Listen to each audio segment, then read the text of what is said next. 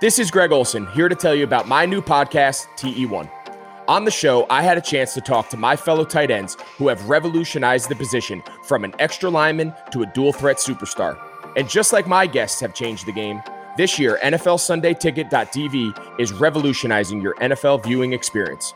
Stream all the live out-of-market NFL games every Sunday on your favorite devices and never miss a moment from your favorite players. Visit NFLSundayTicket.tv and use the promo code GREG88 at checkout and get 15% off your subscription. That's NFLSundayTicket.tv and the promo code GREG88. Subscribe to TE1 and get NFLSundayTicket.tv, an unmatched dual threat. Blue Wire. The Denver Nuggets select Michael Porter Jr. But I'm going to make ssure that this pick is this organization's best pick they've ever made. Morris inside.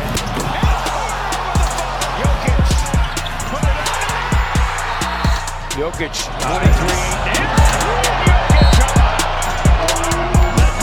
Jokic away. Jokic puts it away with a thunderous dunk.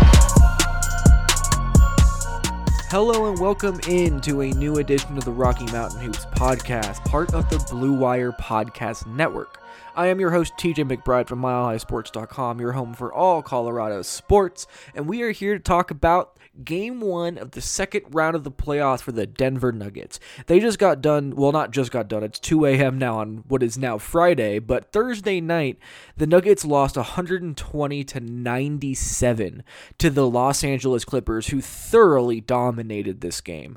There was some good and some bad, a whole lot more bad than there was good, but still lots to take away and lots to learn from this Denver Nuggets loss. Couple things off the bat. The Nuggets were exhausted, obviously. They just got done with a very emotional Game 7, and you saw their numbers, their scoring numbers go down so dramatically at one quarter after another. It looked like the Nuggets' legs were just not there, and that is totally understandable. It doesn't help you in terms of moral victories in the playoffs, but it is understandable. The other thing is that this game was over in the second quarter. The Nuggets got dominated in the second quarter, 38-20, and then their offense got rushed, their defense got sloppy, and everything spun out of control for them. So, again, lots to take away. Gary Harris returned to the starting lineup. Lots of good stuff to take away from the first quarter of this one, and then lots of bad things in quarters 2, 3, and 4. So, what was going to happen was I was going to go on Lucas Hand's show over for 213 Hoops for their podcast, and I went over there. We had a great time talking. And overall, I really could not have enjoyed the conversation more, and I found it really, really revealing as to what was going on from the Clippers and the Nuggets' perspective. So instead of having people miss out on the podcast that I did with Lucas Hand and Mike Jaglin, we decided that we were going to have this podcast post on, first of all, their podcast, as well as this podcast, to be able just to give more people the opportunity to listen to so many different sides of this. So that's what we did. This is also going to be on their podcast. It's also going to be on this one. So I'm going to take our first break. We're going to talk about DoorDash. We're then going to have a long conversation between all of us, Lucas Hand, myself, and Mike Jaglin, talking about the Game 1 events, the happenings that existed throughout this, really what was a beatdown by the Clippers on the Nuggets. So I hope you guys enjoy it as much as we had recording it. We're going to take our first break, talk about DoorDash, and we will be back on the other end with the conversation I had with all of those good Clippers people. So give me 1 second and we'll be back on the other end.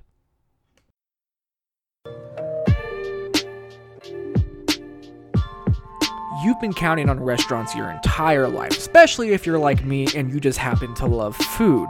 Now, those same restaurants are counting on you. And while their dining rooms may be closed, they're still open for delivery with DoorDash. DoorDash is the app that brings you food that you're craving right to your door. Ordering is easy. Open the DoorDash app, choose what you want to eat, and your food will be left safely outside your door with new contactless delivery drop-off settings. Choose your favorite national restaurants like Chipotle and Wendy's and the Cheesecake Factory, as well as many of your favorite local restaurants who are also on DoorDash for delivery as well. Just open the DoorDash app, select your favorite local spot, and boom, your food is on the way. Right now, our listeners of the Rocky Mountain Hoops podcast and any Blue Wire podcast can get $5 off and 0 delivery fees for their first order of $15 or more when you download the DoorDash app and enter code BLUEWIRE. That's $5 off and 0 delivery fees on your first order when you download the DoorDash app in the App Store and enter promo code BLUEWIRE. Don't forget, that's code BLUEWIRE for $5 off your first order with DoorDash.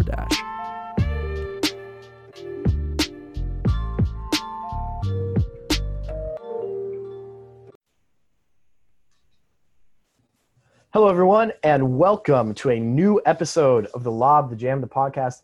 I, of course, am Lucas Hann, and we're going to do things a little bit differently tonight.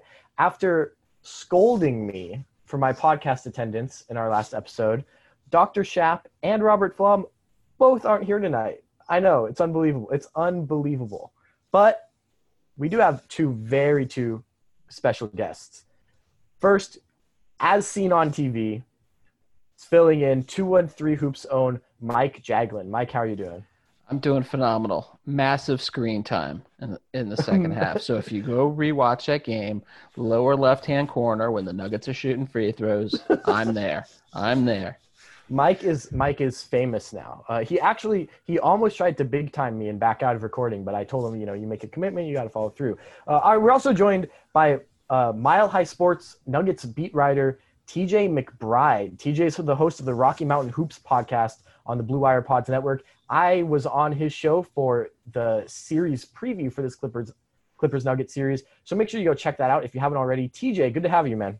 Yeah, I was going to talk, the second time in like 36 hours? This is awesome. We never get this opportunity. I know. I feel like it's been a lot. I mean, TJ and I hung out all the time at Summer League a couple years ago, and then I didn't make it out to Vegas from the East Coast last year. Obviously, no Summer League this year. So it feels like it's good to get some TJ in my life. It's been too long. You might be the only person, and I appreciate the compliment. So thank you ahead of time. We're already on the right foot here. I love the TJ in my life. I mean, I think at this juncture of where we are in society, everyone needs TJ in their lives. Okay, let's just state that before we go into breaking down this game. All right, so tonight we had game one of Clippers Nuggets, and I think. You guys obviously, I'm going to ask you, for me, this game did not play out so differently from how I expected. I think the Nuggets are better than they were tonight. I think an emotional and energy letdown after coming back from down 3-1, winning a big emotional game 7, only having one day to prepare for this series, I think it was almost inevitable. This is like the most schedule loss that you'll get in the NBA playoffs, this game one loss to the Clippers. What I kind of think is game 2 will probably be Denver's best punch. If the Clippers win game 2, it is going to be a long way back into making this a competitive series for Denver, and the Nuggets know it. Game 2 is the game that I really, really think is important. So what I want to talk about tonight is, of course, we're going to talk about this game 1 and everything that went well for the Clippers on, a pretty triumphant night for the team, but also what we were able to glean from this game going forward in this series and kind of how we think things are going to go. So I'll start with you, Mike, because it was the Clippers night. What did you think went right for the Clippers? Like, what was your one big thing that, you maybe weren't sure was going to materialize coming into this series? It went well for the Clippers tonight, and it was a big reason why they won the game. Well, I just want to start it off by saying I believe Kawhi Leonard is the best player in basketball. I mean, what we saw tonight and what he was able to do is phenomenal. And I think he really dictated what the Clippers were able to do, what, Morris was able to do. PG was aggressive. But, honestly, for me, I'm going to start with Beverly, because having Beverly back in that starting lineup really juices these guys up.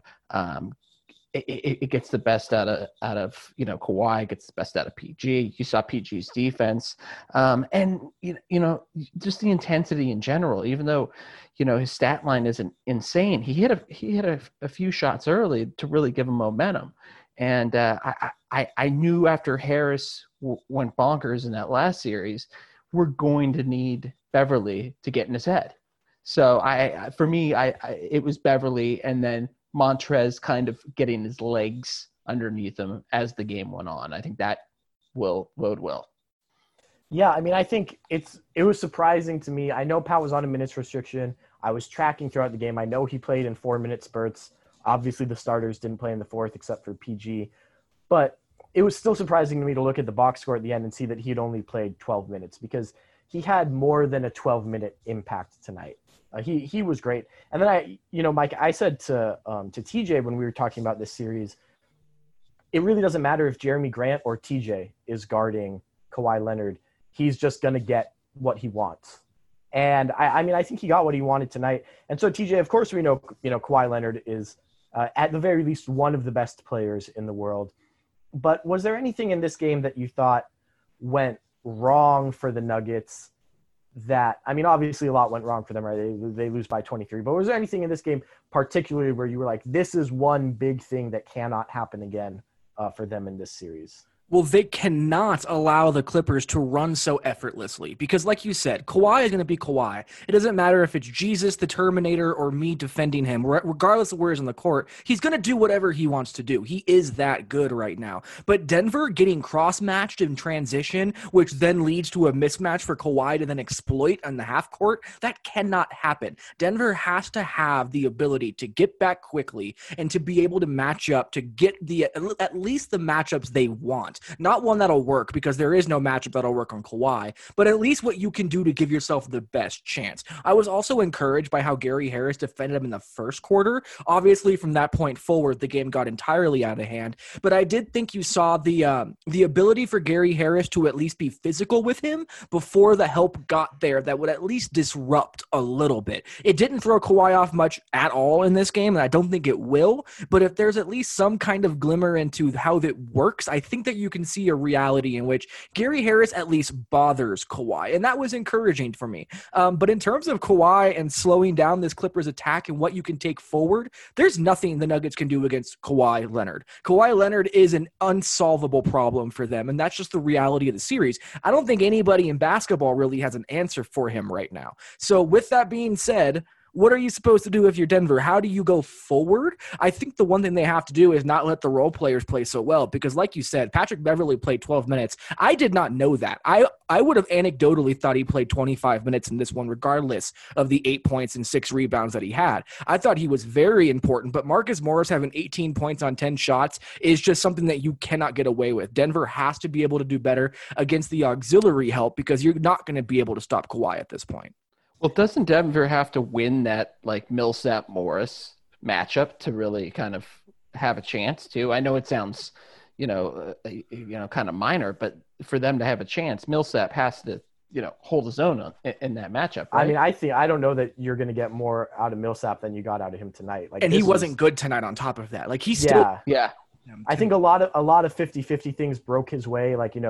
Arm gets tangled with Marcus Morris. Refs call a foul. Millsap throws it in on the continuation, and even then he was only okay. But I don't know that Millsap has another game this good this series, just based on what I saw tonight and what I've seen from him in the past. I really think TJ. I don't know. Mike Malone doesn't want to hear this. I don't know how you feel. I feel like you've got to go away from him. So I agree with you, and I would also go away from him, but then you have the discussion of what do you do? Who do you replace him with? Because Michael Porter Jr. was not great tonight. Michael Porter Jr. has not been great in the playoffs. Yes, he is a very, very talented offensive player, but that's barbecue chicken for Kawhi Leonard or Paul George on the perimeter every time he's defending him. So in terms of what you're gaining by removing Paul Millsap, I'm not sure what it is this series. Last series, I get it. They were getting shot out by the Jazz, so they really need to find a way to get more shooting on the floor. So in my mind, it makes more sense to remove Paul Millsap from the starting lineup in that circumstance for a guy like Michael Porter. But in this series, I just don't know where you're going to be able to create more production at that position on the floor. Because then you're asking Jeremy Grant to then slide to power forward and suddenly shoulder a big rebounding responsibility, which is going to become incredibly important in this series. I don't think you can rely on him to be a good defensive rebounder. So that's the issue right now, is that if you did take Paul Millsap out and put him on the bench, then you don't have have Michael Porter Jr. off the bench to give you a scoring punch, which they didn't get tonight, but they're going to need in games 2, 3, 4, and however many exist past that. So the ripple effect, I think, could be more problematic than just leaving Paul Millsap in there. But the fact that Denver has to pick between these two poisons is more indicative of just how small the margin of error is for them and how few solutions currently exist. Yeah, let's talk about the benches, because Michael Porter Jr., I didn't just think missed shots tonight. I thought it was really a poor showing from him all around. From, that Trez blocks his dunk is fine. It happens. But then to come right back down and chuck a contested three and then commit a charge, like he was rattled by that rejection from Harrell. I think it wasn't just, I got blocked, I'm going to play the next play. So I really, wasn't impressed with kind of his apparent readiness to be in this moment tonight. And I think Monte Morris is a guy who I really like, and his final stats ended up okay because he played a lot in garbage time. But through, the first 2.5 quarters of this game, where you can say the Nuggets were, still kind of fighting and had a chance to get back into it, I thought Morris was really bad in his first half minutes. And those are two guys playing off of the bench for the Nuggets who just need to be productive. If they are not getting productivity out of those guys, it is going to be a hard series for Denver off the bench. Mike, the Clippers bench tonight, again, stats get padded a little bit in garbage time. What did you think with Patrick Beverley back about the second unit lineup that Doc Rivers rolled out that was kind of like, at times Reggie Jackson, Lou Williams, Landry Shamet, Kawhi Leonard, and Montrezl Harrell as the 5-man second unit?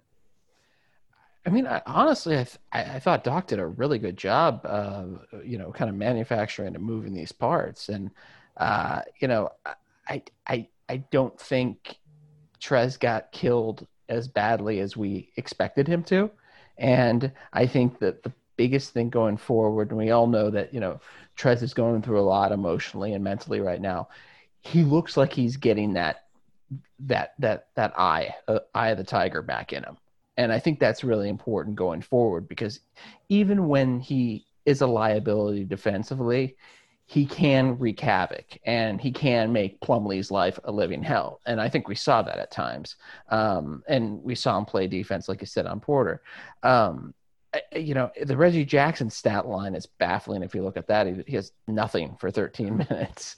He got 2 fouls. He had 2 fouls. Yeah, he avoided the trillions by 2 fouls. That is exactly what happened. But I out of all the plays though, not involving the bench, I think for me was when Zubac stood up to Jokic and basically kind of stood his ground, and Jokic missed that shot. That to me, we've seen this evolution of Zoo, especially in the bubble. And that was kind of like, okay, he's not backing down. So from that point on, I felt like, I was really confident with this team. Really confident that, we were going to finally see a team that we all have been waiting for all season, to be healthy, to be on the same page, to play together. And I think we're finally starting to see that. Yeah, I mean, I think Jokic had, he had a moment here and there tonight. But one thing that's really important, I think, for us, for Zoo, and for Doc, is to realize Jokic is gonna have his games in a series. He's not a guy who you're gonna stop. It's not a Boban thing where like Boban gets 8 points off the bench. You're going, I can't believe we let this guy score on 4 possessions. Jokic is gonna average in the high 20s over the course of a 4 to 7 game series. I think tonight, 6 of 14, 15 points, 3 rebounds, 3 assists is like, as it's easy to look and say, well, Zoo had 4 points and 7 rebounds. He didn't have a great game. If Jokic is going to have 15, 3, and 3, the Clippers, none of these games are going to be close. I wonder, TJ, Jokic better than we do. Just you watch these games. Was there anything, do you think the Clippers bothered him tonight, or do you think it was just more on his end and he was in positions where he'll be able to succeed in other games? I'm not concerned at all about Nikola Jokic going forward. I truly am not. Nikola Jokic is, like, we talked about this a little bit when we recorded the podcast about 36 hours ago, but Jokic is a bird. He's instinctual. And right now his instincts are, I need to feel this team out and figure out where these advantages exist, because they haven't played much. And even when you want to talk about the seeding game, like, nobody was going to show their hand in that seeding game. So I kind of throw that game away entirely. And I feel like Nikola Jokic was trying to get a feel, and I think he was trying to get everybody else into a rhythm. That's something he tries to do early on in games, and I thought he did a very good job of it in the first quarter. In the second quarter, all of a sudden the Clippers are hitting everything in sight. The Nuggets are rushing their offense, trying to catch up, and everything falls apart in their hands. But I thought it was really encouraging to see just how in control and how assertive Nikola Jokic was in that first quarter. And I thought that a lot of that style of play is sustainable. And I think it's going to be direly needed. This is one thing I tweeted about. I'm writing about it tonight after we end up doing this podcast. But the Nuggets cannot rely on Jamal Murray to initiate their offense in this series. This has to be a Nikola Jokic series. It cannot be the way the Jazz series played out, because with Kawhi Leonard, who checked Jamal Murray for a lot of the night, way more than I anticipated off the bat, the Nuggets just don't have the ability to play through him at that point. And even if they got someone switched off of him, even if Kawhi was not the guy checking him, it was Marcus Morris, it was Patrick Beverley, it was Paul George. There's just so much length, so much size, so much physicality, so much tenacity, and so much skill defensively for Jamal Murray to get through that. The only way Denver is going to create sustainable offense is to use Nikola Jokic in the post, draw doubles, kick out, or use him one-on-one against Zoo when he absolutely this is the thing. Nikola did a very good job of handling Zoo when he actually went at him. When he wasn't trying to be aggressive against him, that's when Zubac was able to fall back, kind of play that middle ground between drop and not, and kind of, still play the passing lanes but body Nikola, because Nikola wasn't being decisive. I think you're going to see that shift in a dramatic way in Game 2. This is going to be the Nikola Jokic show in Game 2, and Denver has to do it that way if they want any chance of winning this series. I thought it was interesting. I think the Clippers went, Mike, we saw them do this in the first round where they moved Zubac off of Dallas's big man so that he could play more of a help role, and they could put Morris in defending the ball screen. And I think as the game went on, we saw more of that, where when Jokic is kind of inside the arc catching the ball, Zoo is normally the guy who's meeting him there. But there were stretches where the Nuggets are running like kind of a pick and pop, and Paul George is just switching. Paul George, who's on Murray for much of this game, is just switching onto Jokic and guarding him. And I mean, I think Paul George was tremendous defensively tonight, all over the floor. But I don't know, Mike. What did you think of how the Clippers played defensively tonight? I know it's rough to over exaggerate because of Denver's legs coming out of that first round series. But what was there to maybe like or improve on in the Clippers defense tonight? Well, I think their defensive rebounding needs to improve. I felt like, especially early on in the game, there were a lot of second and third chance opportunities that the Nuggets had. And I agree with TJ saying that, you have Jokic at, he's a quarterback and he's going to find people. And the Achilles heel in the Dallas series was, you go to Luka and, Finney Smith or Seth or, Burke would nail these threes. And that's what Denver needs to win this series. As much as they need Jamal Murray to play superhuman like they did last series, they need those guys like, Grant early on to consistently do that. They need a couple of those guys a game to be able to make this series. But on top of that, I was worried about the second chance points that Denver was able to get. Yeah, I thought that was definitely the case. Trez I think he had an okay night tonight. Definitely nothing near the Dallas series levels. He missed a couple shots around the rim, but he did get to the free throw line, which I really appreciated. I actually would like to see the Clippers.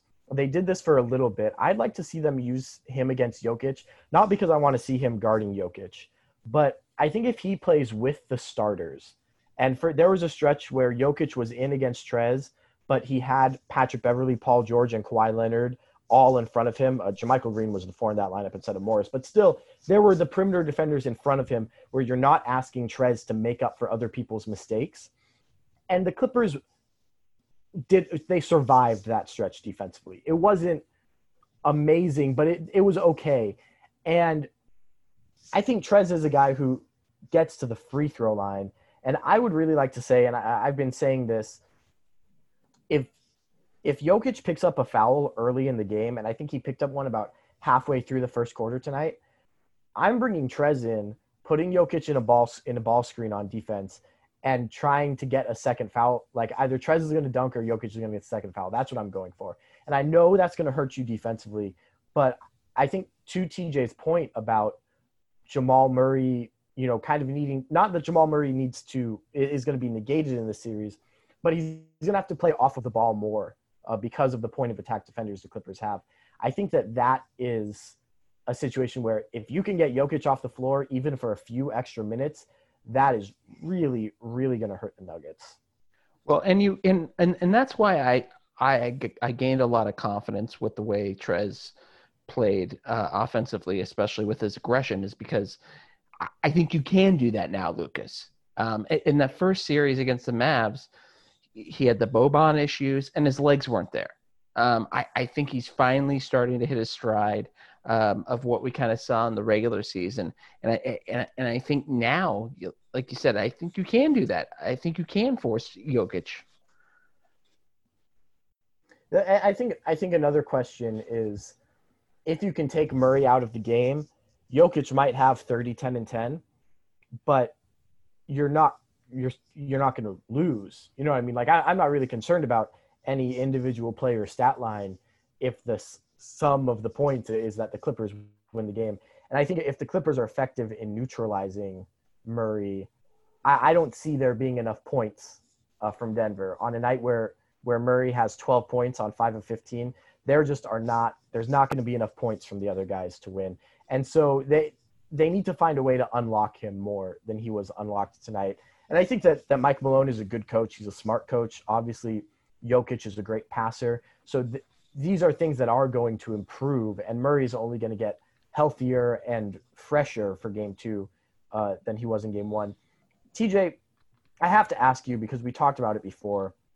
Torrey Craig, I think, his stat line for a guy who's going to be a dirty work guy, 6 points on 2 of 3. He made 1 of 2 threes. He got a few rebounds while he was in. It's not bad, but I just think they got torched when he was in the game tonight. I mean, is there a way for him to play in this series? I've been a big advocate of giving PJ Dozier his minutes going back to game 5 against the Jazz.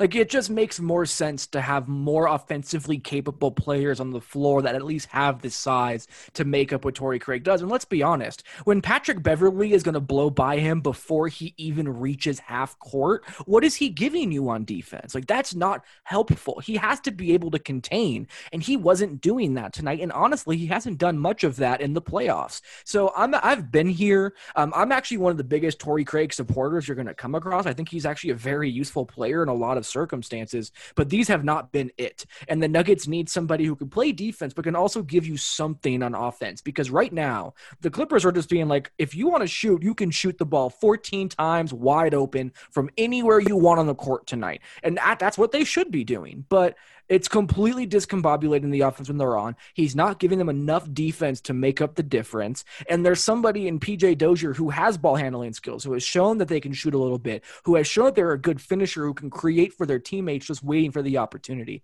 So I'm with you. I don't think Torrey Craig can continue to play in this series. That does not mean that he's not going to continue to play in this series. Michael Malone trusts him. Whether or not that's a good thing is irrelevant. He trusts him, and that will be the difference maker in terms of how much he plays, in my opinion. So I don't think Torrey Craig should play anymore, but I fully expect him to continue playing between 12 and 18 minutes a night.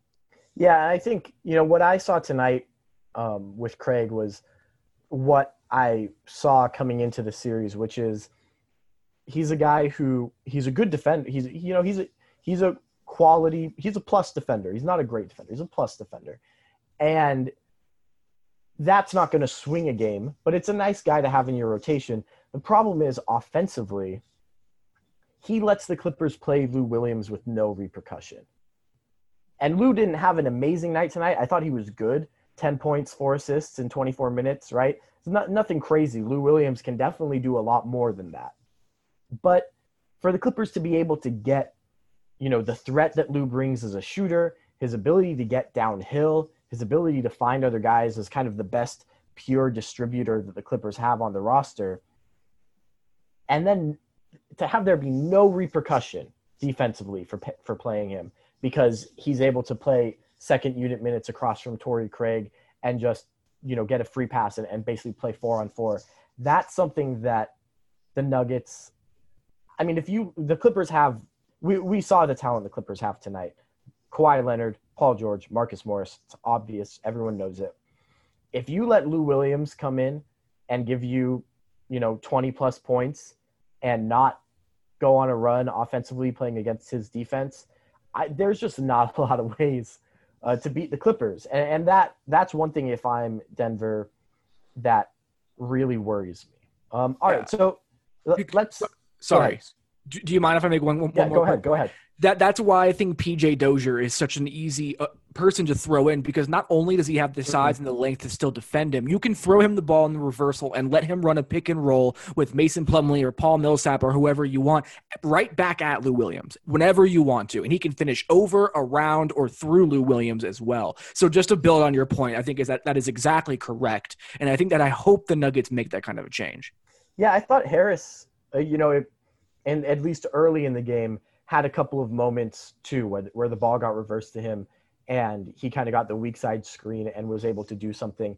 I know that he can obviously do that, but I think with where he is coming back from his injury, correct me if I'm wrong, he was good defensively in those 2 games that he played against Utah in game 6 and 7, did not do a lot on offense. And I think tonight, 5 points and 2 assists is not a lot, but he looked a little more solid offensively. Like he was getting more up to speed. So I don't know. That's something I think for the Nuggets also maybe to look forward to as the series progresses is Harris being a guy on the weak side who can give them a little bit more. Is there anything else that we can ping over back to Mike for a second? Mike, is there anything else from the Clippers tonight that you think kind of needs the spotlight shown on it? Marcus Morris, the way he's played in the playoffs is spectacular. This is why they went out and they got him. He is that dirty work guy. A lot of people hate him, but you need guys like this to win a championship. And he carries a load that Kawhi and PG don't have to. That, to a certain degree than Bev, if that makes sense. He gives you options to guard, 3s, 4s, 5s, and he's not going to back down. And I feel he's more in tune now with the offense than he was earlier in the first part of the season. I think a lot of Clipper fans were feeling like, oh, is this a fit? And now we're getting to find out, it is a fit. And you have to remember that Morris was the guy in New York. Basically, was he averaging basically 19 a game? Yeah, and almost 20. Now he is, the 4th or 5th option on this team? Yeah, probably 4th, I would say. Yeah.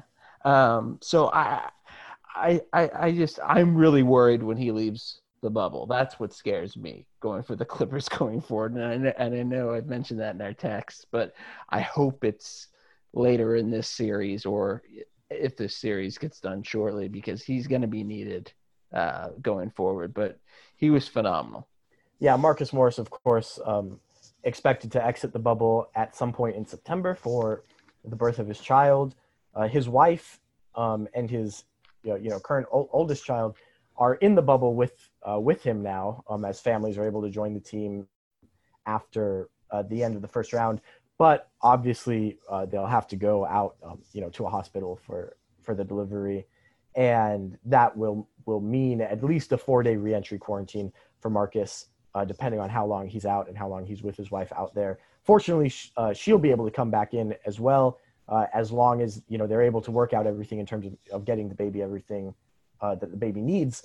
But yeah, that's definitely something. If he misses, you're at this point with how he's been playing, if Marcus Morris has to miss 2 Western Conference Finals games for that, obviously it's justified. I'm not saying he shouldn't go, but that's something that could really matter because he's been so good. I thought JaMychal Green had his best game of the playoffs tonight.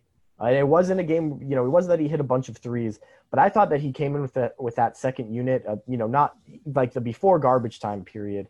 I thought he was just quality. He was the only guy getting rebounds. He scored well. I don't know. It was good because I think JaMychal has had his role a little bit shrunk here in the playoffs for obvious reasons, largely because Dallas is such a small team. The Clippers are playing their guards a little bit more heavily. Marcus Morris has played so well. He's playing 36 minutes a game, which is more than he was playing in the regular season. But for JaMychal to come out here, I think this has to feel really good for him. And I hope that he's a guy that they need feeling good about himself because he's going to have to contribute when Morris is out. And that's definitely a good sign. Is there anything for you, TJ, on the Nuggets side of things that we haven't talked about yet that you think really warrants mentioning going into game 2? Nothing from the Nuggets point of view, but just a bit on the Marcus Morris part of the conversation. If he has 18 points shooting over 60% from the field like he did tonight, Denver has almost no chance if Kawhi Leonard and Paul George are also playing well. He just eliminates all margin of error, and they don't have the ability to match up with their starting unit at that point. And his defense tonight, switching onto Jamal Murray, was really encouraging from the Clippers' standpoint. So Marcus Morris presents an entirely different problem for the Nuggets that they have not had to face in the playoffs, and I'm not exactly sure how they're going to be able to solve it. I think there was a play where Jamal Murray, the Nuggets ran him off of several screens, and the Clippers, with Zubac guarding Jokic and those other 4 starters on the court for the Clippers, as Murray is curling off of all of these screens, weaving around, trying to get open, the Clippers just, Paul George is going to switch with Patrick Beverley, and Patrick Beverley is just going to switch with Kawhi Leonard. Kawhi Leonard is just going to switch with Marcus Morris. And so Murray does all of that running, and the Clippers defense almost doesn't even move. They just switch who's on him as he comes around. And then he gets the ball, and he's going against Marcus Morris. And it's like, man, that is so tough to play against.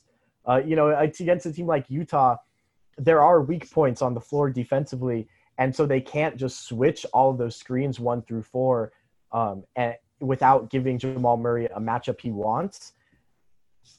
As long as the Clippers are playing their starters, the story changes, of course, when they go to their bench. But against those starters, I don't know who you're even gunning to get switched on to you if you're Jamal Murray. Like, those are 4 bad options. 100% agree, and that's why Nikola Jokic has to be the one to draw the defense to him. If that does not happen, Denver is dead. None of this is going to matter. It's going to be 4, maybe 5 games if the Clippers play bad, unless they find a way to have Nikola Jokic take over this entire offense and create for others. Because right now, with the way this is built, it's exactly what you said. It's going from 6'8" to Patrick Beverley to 6'8" to 6'8", and there's just nothing that Jamal Murray can do with that. He struggles with size. He struggles with on-ball pressure, and those are the things that the Clippers excel at defensively. So, again, you are 100% correct on that one. Yeah, I think, the Clippers brought that pressure on Murray, and early in the game, the rest of the Nuggets made them pay, tied 31-31 after the first quarter. Jeremy Grant, 11 points in the first quarter, 12 points in the game, right? That didn't sustain itself for the Nuggets. Some of that, I think, is, frankly, talent limitations for the guys they have on the roster around these two. A lot of it, I think, also has to do with legs because we know that, the Nuggets are better than a 25% three-point shooting team, to be certain. So it'll be interesting to see. I'm curious, TJ, I know that you and I both, coming into this series, had Clippers in 6. Mike Jaglin, Clippers in 6 as well. Yep. Is anybody moving after tonight? Did anyone see anything tonight that makes them say, actually, probably I'm not sure that the Nuggets will be able to take it 6, or maybe, in the other direction if that's the case? At least for me, this is only reaffirming what I already felt. The Nuggets were tired. They had 31 in the first quarter, 20 in the second, and 16 in the third before garbage time. Their legs went away. So I'm not taking any grand proclamation takeaways from this game. The Nuggets played hard in the first quarter, saw a lot of things that would actually work against this Clippers team, and their legs went away. So I'm holding on to where I was, and I'm waiting till after game 2 to reassess. Yeah, I mean, going to stick at 6, but Jamal Murray has to turn back into NBA 2K Jamal Murray for this team, for the Nuggets to really have a chance at winning this series. I mean, game 2, like you said, Lucas, is huge, and I think, TJ, you'll attest to this too. I think this is the haymaker game. The Nuggets have to come out and they have to swing, because if they go down 2-0, with the amount of games and the emotion level that they've gone through over the last couple of weeks, it might be too much. I think it's, game 1 after a game 7 is normally extremes for the team that won the game 7, because you're coming in.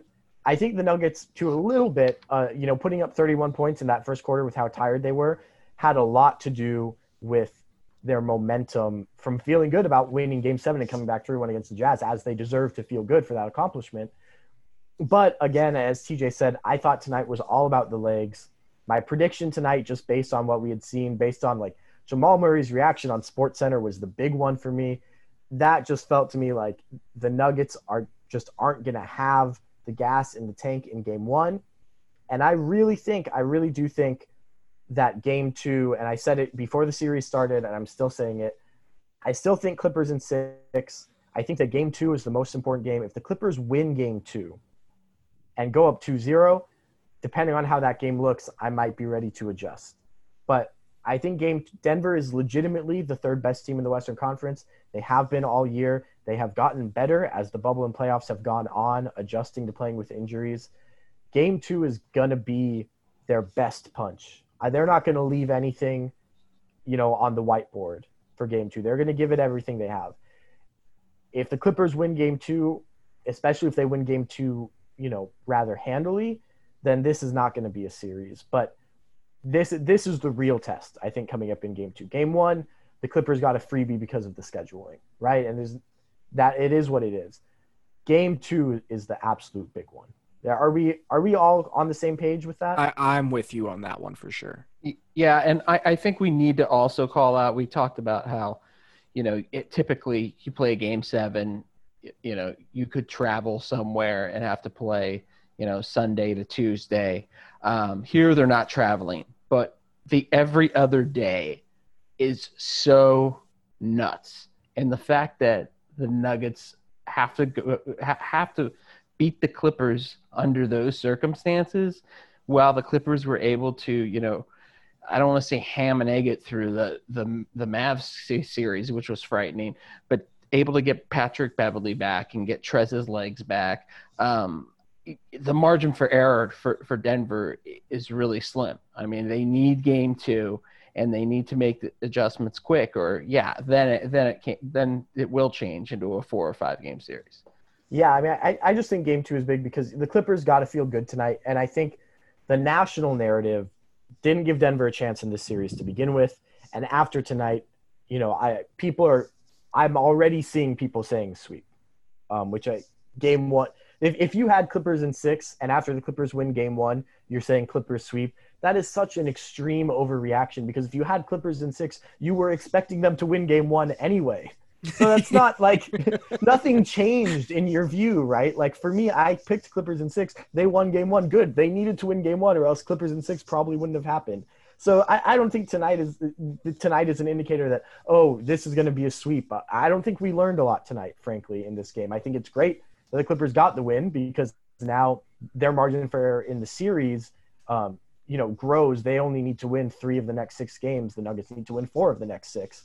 But this doesn't tell me anything that I didn't already know about where these two teams are at this particular moment in their seasons. And yeah, I mean, that's how I'm feeling. Do we have – go ahead. And not only that, this is a Nuggets team that just became the 12th team to ever come back from a 3-1 deficit. How are we writing off a team after one game when they had played 48 hours ago and had no time to prepare? How are we writing that team off? I don't think Denver wins. I don't think Denver has a better than a 5% chance to win. But to write them off after what they have already done literally 48 hours ago is just so bewildering to me. I mean, at least half of the national NBA media hasn't even wiped the egg off their face from the first round yet. Yeah. They already gave up on Denver a week ago, and I think Denver. At the end of the day, I think Denver's actually better than they will play in this whole series because they missed Will Barton and they didn't have a chance to get into a rhythm this bubble. With the injuries they came in with, the weird lineups they had to play, I think Denver's going to go away. They might feel really good about that round one victory, and they should feel good about it. Jamal Murray became a player that I say for guys that you can be good, you can score points, everyone can say you're a star, right? But you're not until you are, right? You're not that guy until you are that guy. I have to see it. Jamal Murray, we had that, right? We saw it. I think Denver can feel good about that, even if they walk away, if they lose this series and walk away thinking, man, we never fully realized our potential. But like Jamal Murray showing that he's that guy in a playoff series, I think is a big thing for them to be confident going forward. But that's maybe a little more macro than where we are right now in the middle of the series. Any other big takeaways heading into game 2 before we wrap up? I got nothing. I think that we cleared everything that we can from a game that really didn't carry a ton of meaning in my eyes. No, Michael, are we going to see you on TV again? Yeah. You're going to see me all series. I mean, same spot, bottom. There's an Athletic article just waiting to happen about life as a member of the digital fans too. So I need a rundown. Someone get Jovan on the phone. Where is Tony Jones? It's an experience. But yeah, I will continue my fan experience. Game 2, I think the Clippers just have to prepare for, Denver to make adjustments and, again, haymakers are going to be thrown, and we'll see what happens. Again, the every other day thing scares me for Denver. That's the thing. It's like you're going uphill every other day. They're not spread out like normal playoffs would be. So, but it's going to be crazy on Saturday. I think that this is going to tell us where we go. All right, Mike. Before we go. The people always want to know, you're on every now and then, pretty frequently with us. People always want to know how the Twins are doing. Give us a Twins update. Okay, let's do this because we're going to go back into the virtual fan experience because the kids are doing great because there's an entire protocol now with the virtual fan experience because I do have 2 twins. Okay, so here's the deal. 5 o'clock, I log in, make sure I get my virtual seat. Okay, so I'm on there an hour before. My wife, great wife, goes out, takes the twins out for their little cat nap, gets dinner, brings the dinner back. We eat. I'm on, watching the game. Twins are, hanging on by a thread. And then we run upstairs, basically plug them, tell them a little story, and then I'm back down. So it's the Twins are involved in this virtual process, and they have been, on the screen before. So they're doing quite well. I don't put them in Clipper gear because the only time they wore Clipper gear that we lost, and I'm superstitious like that. But they're doing really well.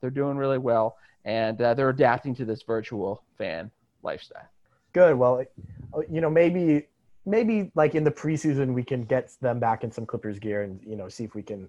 No playoff games. If it's cursed, you can't. That's a risk we can't take. Well, everyone, all of us, glad to hear that they're doing well. Glad to hear you and Morgan are doing well. TJ, before we head out, tell the folks where they can find you. Yeah, I tweet way too much at TJ McBride NBA if you want to just dive into the insanity of my brain. If you'd rather just read words that I write after thinking them through, you can go to milehighsports.com or you can listen to the Rocky Mountain Hoops podcast, part of the Blue Wire Podcast Network. Amazing. All right. Thank you guys both for joining me in our post-game 1 crazy no Dr. Shapp show. And we will see you after game 2 where we'll kind of see what happens. I think we will learn a lot more about where this series is going in game 2. I think we can really dive in and say either these are the adjustments the Clippers need to make or Clippers look like they're in pretty good shape. So game 2 is going to be the decisive one, and we hope to see you all then. Thanks for listening.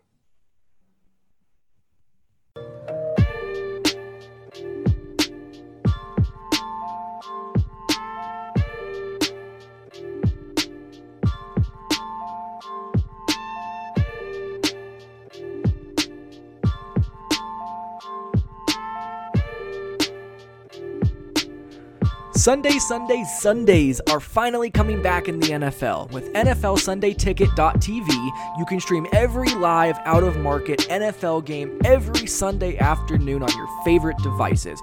Plus, you get NFL Red Zone and DirecTV Fantasy Zone channels, so you never miss your favorite teams and your favorite players. No matter where you live, NFLSundayTicket.tv is your key to the most glorious Sundays ever. Use your promo code BLUEWIRE at checkout to get 15% off of your subscription. Visit NFLSundayTicket.tv and use promo code BLUEWIRE. That is promo code BLUEWIRE in all capital letters.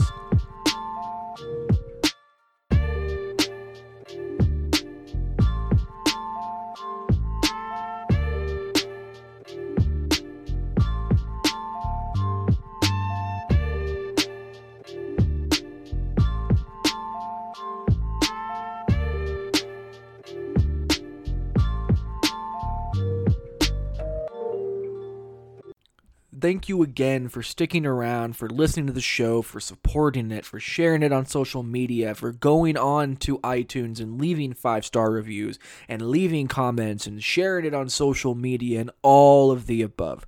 This show would not be able to exist without you guys. So thank you for taking the time to listen and to go on this adventure with me. So I always like to close by just thanking every single person who has made this show what it is today. In addition to the people who listen to the show, thank you to DoorDash for being able to be a sponsor of the show. Thank you to NFLSundayTicket.tv. Thank you to BetOnline. Make sure you check out Tight End 1, which is Greg Olson, who just talked to Shannon Sharp about the intricacies of the tight end position for the Blue Wire Podcast Network.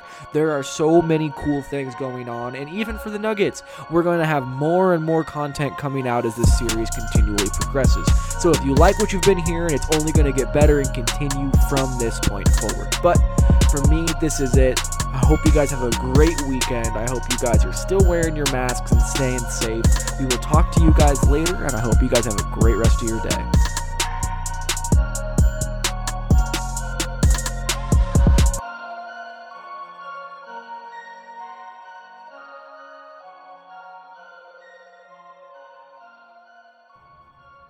Sports are coming back, and so are your chances to bet on your favorite teams and events. Major League Baseball is finally kicking off this week, and there's no better place to start wagering than our exclusive partners, BetOnline. Check out all of the odds, the futures, and props to bet on, and they're all available 24/7.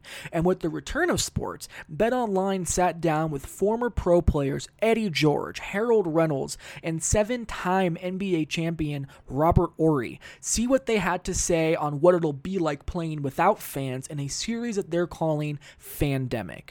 Visit betonline.ag for all of your odds and up-to-date sports news. Also, remember to use promo code BLUEWIRE to receive your new welcome bonus. That's promo code BLUEWIRE, spelled BLUEWIRE.